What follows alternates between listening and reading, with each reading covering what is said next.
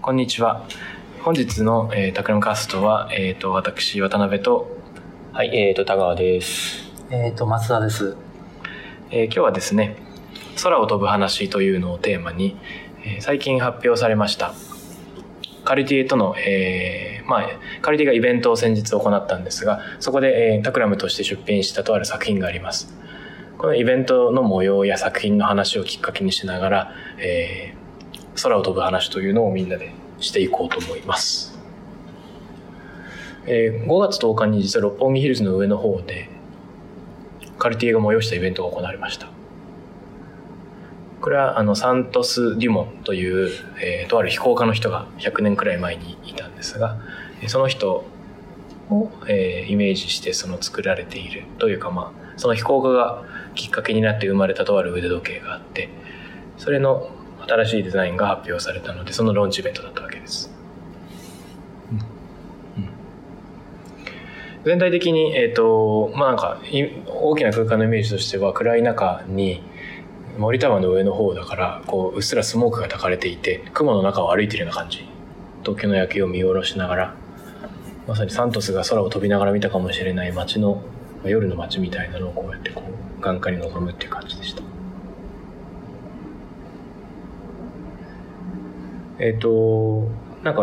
僕喋りすぎちゃっていいのかサントス・デュモンっていうのはもともとブラジルで生まれたコーヒー農場の、資産家の息子だったらしいです。で、コーヒーの農場で、大きなその空を見ながら、お父さんの農場のそのトラクターを運転したり重機を運転したりっていうところで機械に馴染みながら、幼い頃から空に憧れてたらしいです。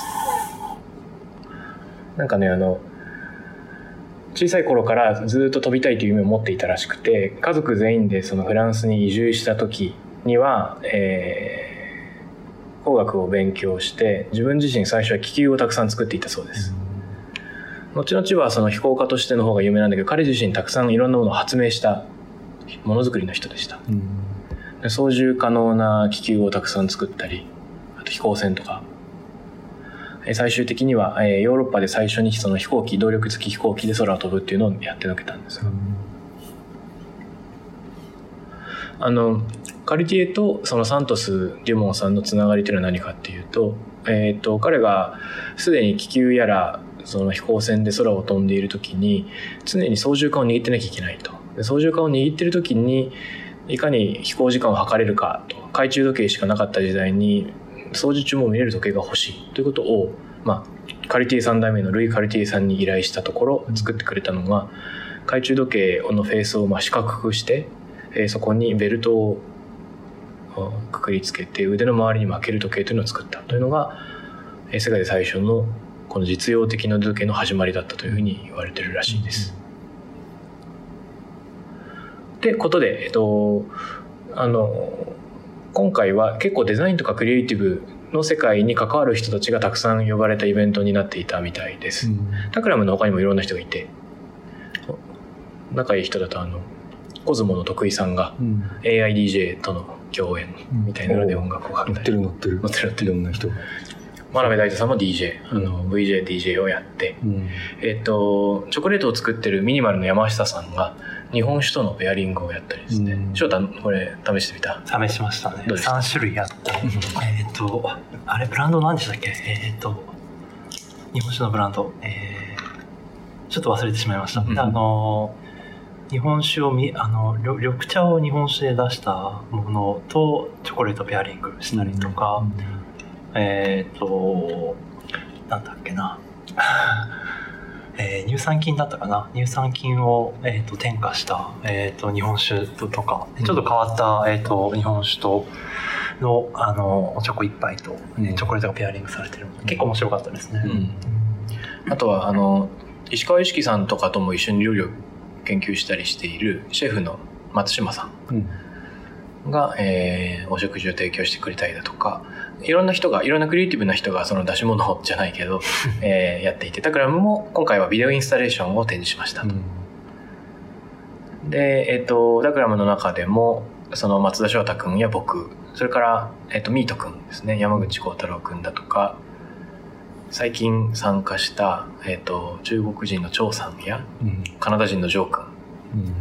あたりとみんなで作ったビデオインスタレーションを発表しました。ちょっとそれを今見てみますか。全体7分あります。でこれを見ながらちょっと話していこう。ビデオ全体は前半後半に大きく言うと分かれていて、前半はサントスが飛んだかもしれないパリの街というのをイメージしたものになっています。真っ暗な画面の中にぼんやりとパリの景色が見えてくる。その中に14ビス号と呼ばれる彼自身が作ったですね、欧州初の動力飛行機。今の飛行機のイメージからするとなんか逆向きに進んでんじゃないのそうだね。逆向きに進んでる風に見える、ね。そう、大きく広げた翼の方が実は後ろにあって、突出している、今尾翼に見える部分が実は前を向いてるっていう具合で飛行するんだけど、これ飛んでるのは実際に飛んでる軌道で、これね、軌道の記録は残ってないんです。なのでこれは我々のイマジネーションなんだけれども、記録写真で1枚残っているのが、14ビス号に乗ったサントス・デュモン自身が、エッフェル塔をかすめるように周回したっていう写真が残ってるんですね。で当時のパリジャンたちはそれを見上げながら、ステッキの上に自分の帽子を乗せて、それを上に突き上げてわーいわーいって応援しているという写真があるんだけれども、そこをヒントに作りました。今のは100年前のパリをイメージした景色だったんだけれども、ここからがその後半になります。だんだん景色がズームアウトしていってですね、世界地図を俯瞰しているような景色になっていく。シャルル・ド・ゴールが真ん中に。そうなんです。そうですね。この今ほとんど真っ黒ですが、だんだんと見えてきている3つの文字っていうのは世界中の飛行場のコードですね。アルファベット3文字。吹き出してるのは、これは例の飛行経路ですね。例のリアルなフライトデータ。そうですね。それを徐々に出していくというか、徐々にね。ヒースローからも吹き上がっておりますね。そうそう。今ちょうどヨーロッパをですね、南西の方から俯瞰しながらどんどん北の方に向かっていってます。シャルル・ド・ゴールを視界の中央に収めながら、大きくヨーロッパを周遊しているような感じ。シャンパンの泡のように吹き出す、このフライト。この画面の上に出てる文章は、これはいろんな空を飛んだ人たちの言葉なのかな。そうなんですよ。一番最初はサントス・デュモン自身の言葉から始まるんだけれども、今までいろんな人が空に憧れたり、実際に空を飛んだりしてきた、そういった人たちの言葉を載せています。このムービー自体はプランクをちょっとカスタマイズしてそうですね、書き出したようなやつかな。だいぶ昔に作ったバージョンだったので、もう書き換えなんですけど、基本的にこれ用に書き換えなんですけど、あとちょっとアートの方向で面白いのが、今回は空港をいわゆる IATA コードで、文字で打ってみてるんですけど、全体文字でそうだね、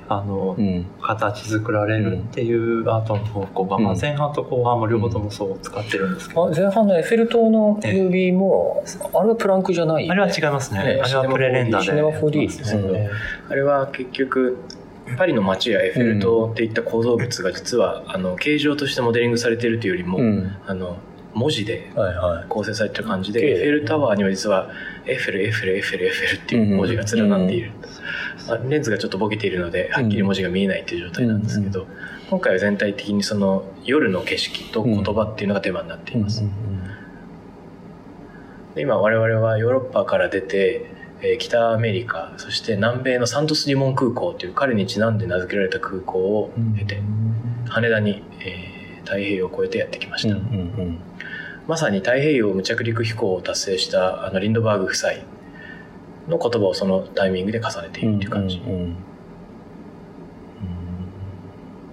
僕リンドバーグのアンモロ・リンドバーグと奥さんの方が書いた本が大好きで、翼よ北へだっけなっ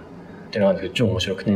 彼らがものすごく稲妻と台風の中をすごく頑張ってアラスカから、北海道の北の方に降りてくる、で今すぐ飛行場からの信号が欲しい、うん、そうでないと距離が天気が分からない、着陸できないって。そしたら日本からツートンツートンってなんか流れてきて、なんじゃなんじゃと思って急いで海賊したら、リンドバーグ夫妻、我々はあなたを歓迎するっていう言葉をずっと打ってて、そういうことじゃなくて、天気とか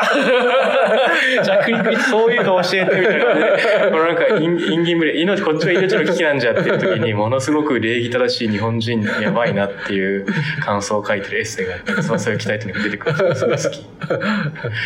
今香港を経て、インドなんかを通り過ぎ、南アフリカのヨハネスブルグのあたりを飛んでいます。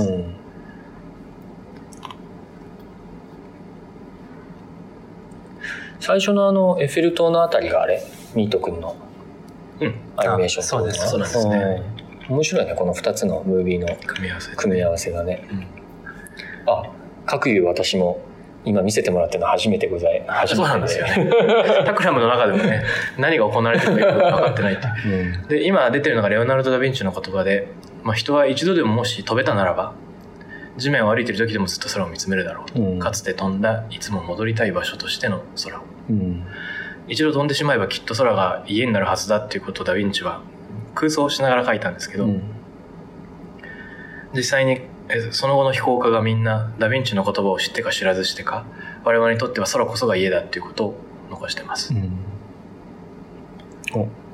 パリに戻ってきましたね。してきた。やっぱりヨーロッパ空港多いね。ものすごく空港多いし、フライトの数もね、シャルル・ド・ゴールとヒースローは圧倒的ですね。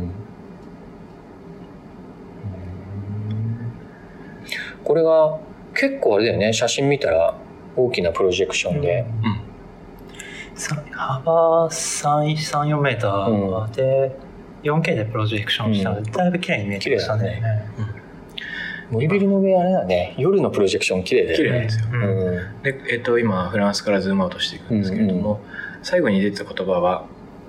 お父さん僕は心を空に置き忘れてきたみたいだっていうのは、ある、少年が14歳の時初めて空を飛んだ後、父親に感動を漏らした、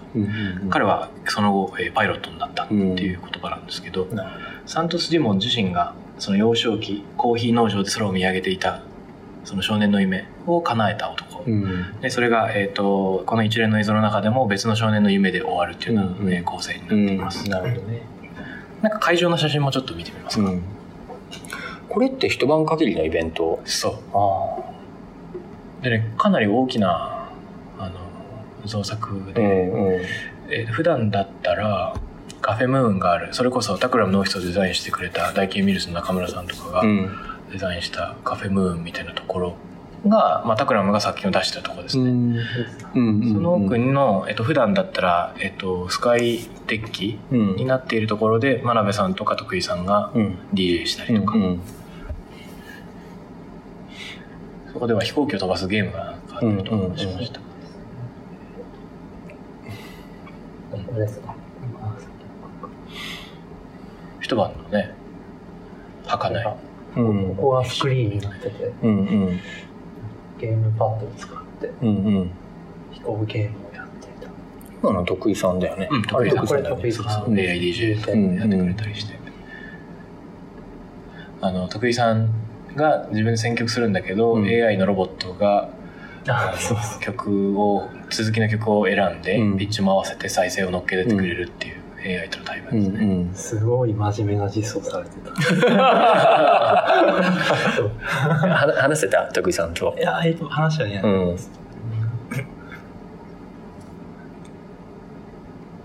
なるほど。これ全体的にあれだよね、なんだろう、質感みたいな話で言っても、結構こう今回のイベント全体の空間の中にプロジェクションがうまいことはまってるような感じ。そうですね。全体のアートディレクションが黒と差し色の赤というところがあらかじめ決まっていたので、僕たちも全体を黒くして、大事な情報、例えばサントスの飛行機とか、重要な飛行機の名前だけ赤くして、っていう感じでやってみました。そうそう、全体のその招待制のパーティーだったんだけど、チケットがボーディングパスを模したやつだったりとかして、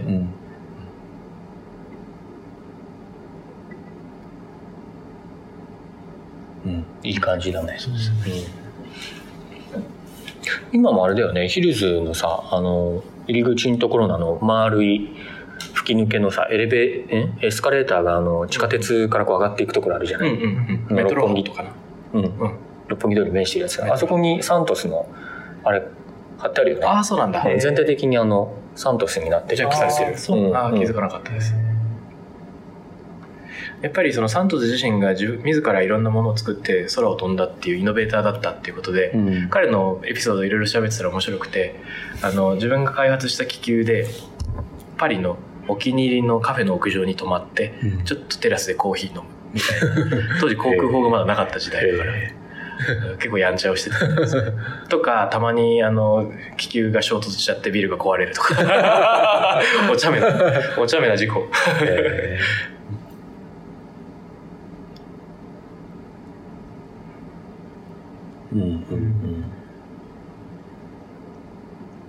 なんかレオナルド・ダ・ヴィンチの言葉がさっきに出てきましたけど、彼ヘリコプターの絵とか描いてますよね、で、ずっと長年その人間が空を飛ぶことを夢見てきて、サンティグ・ジュペリの発言なんかも登場しますけど、20世紀19世紀から20世紀にかけて人間が本当にいろんなことを達成してきて、郵便が手紙を運ぶようになり、電話が声を届けるようになり、いろんなことが実現したけれども、人類を一つにするという最後の目標だけはまだ手つかずのままだ、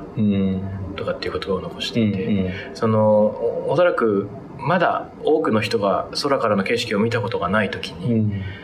孤独に空に飛び立っていって、夜街に火が灯るその家々を見つめるっていうところの考えっていうのは、きっとそのなんか人類全体のことを考えたくなるようなものなんだろうなと。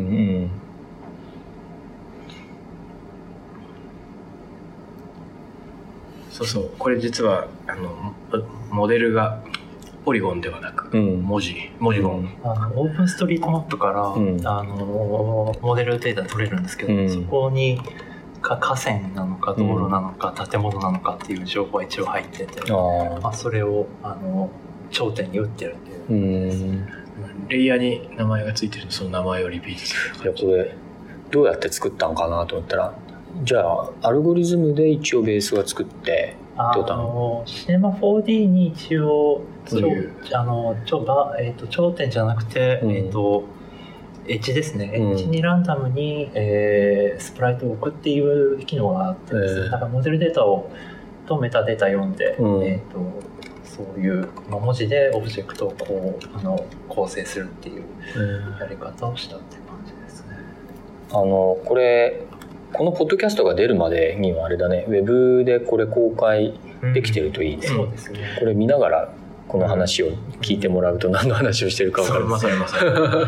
しかしたら一つの作品を全体的に公開するっていうのが難しいかもしれないけど、この抜粋をね、載せるとか縮約版を載せるっていうことはできるかなと思ってます。結構いい感じなんです。いい感じになってるよね。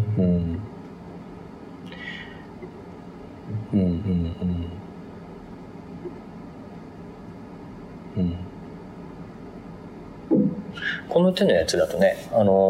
昔というか数年前にドンペリニョンのねイベントでこういうちょっとテクノロジー使ったインスタレーションのやつもあったけど、また違う風合いで。そうですね。これパーティーで出してよかったなと思うのは、いろんな人がタクラムのことを知らずにこれを見て、作品を見たんだけれども、ぜひ話を聞かせてくださいって言って、やってきてくれた人が何人かいました。それは嬉しいですね。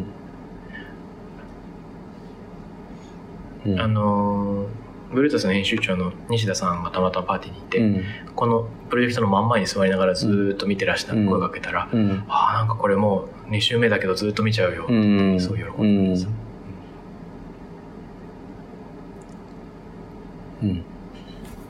いい感じだね。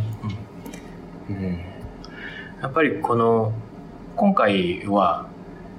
ある時計のローンチイベントっていう体ではあるんですけれども、時計そのものは実際に置かれてたのかわからないくらい、どちらかというとそのイベントとかアート作品というのがメインのしつらいなんですね。なんかこれをなんて言うんだろうか、告のためにやってるっていうよりは、どちらかというとカルティエって現代芸術振興財団みたいなのやってるじゃないですか、カルティエフォンダシオンみたいな、ものをその社会全体のそのなんか文化的な偏差値を上げるような取り組みになんかすごい近いなと思って、ウランカナというよりもみんなの意識を高めていこうっていう取り組みを先導していると思うと、なんか非常にかっこいいなと思いまし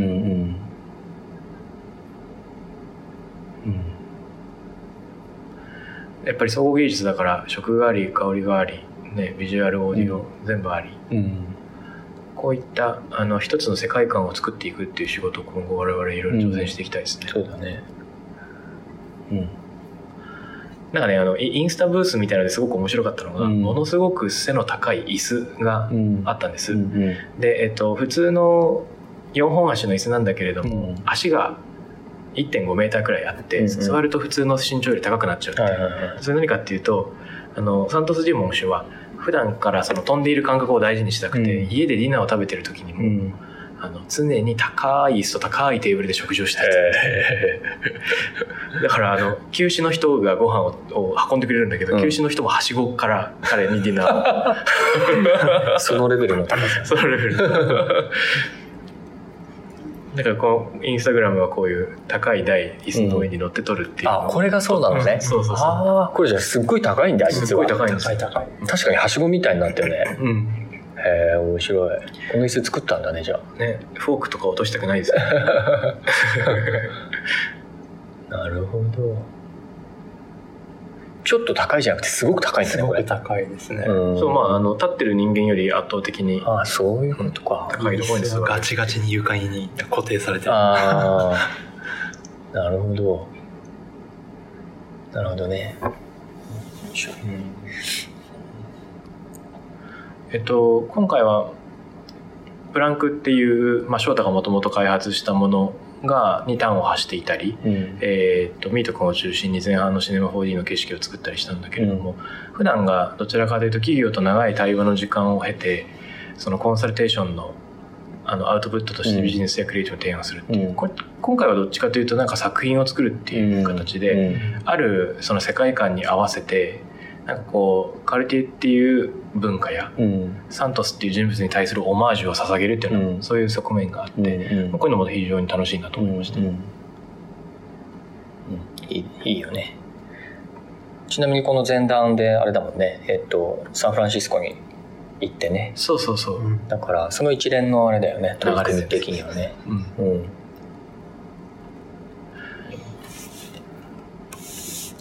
サンフランシスコすごい変だったのが大物がたくさん来てるんですけど、大物があんまり大物扱いされてないっていうか、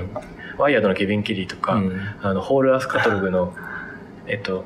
ナニ・ブラント、スチュアート・ブラントさんとかがいて、2人の対談なんですけど、それが3日目で2日目の夜に大きいパーティーが行われたから3日目誰も会場に来てなくて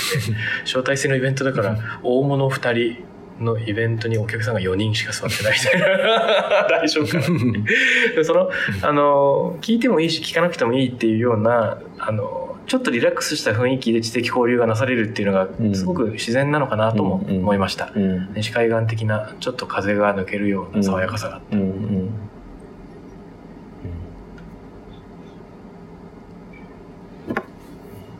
なんか楽しそうなイベントだったね。ちょっとそれは、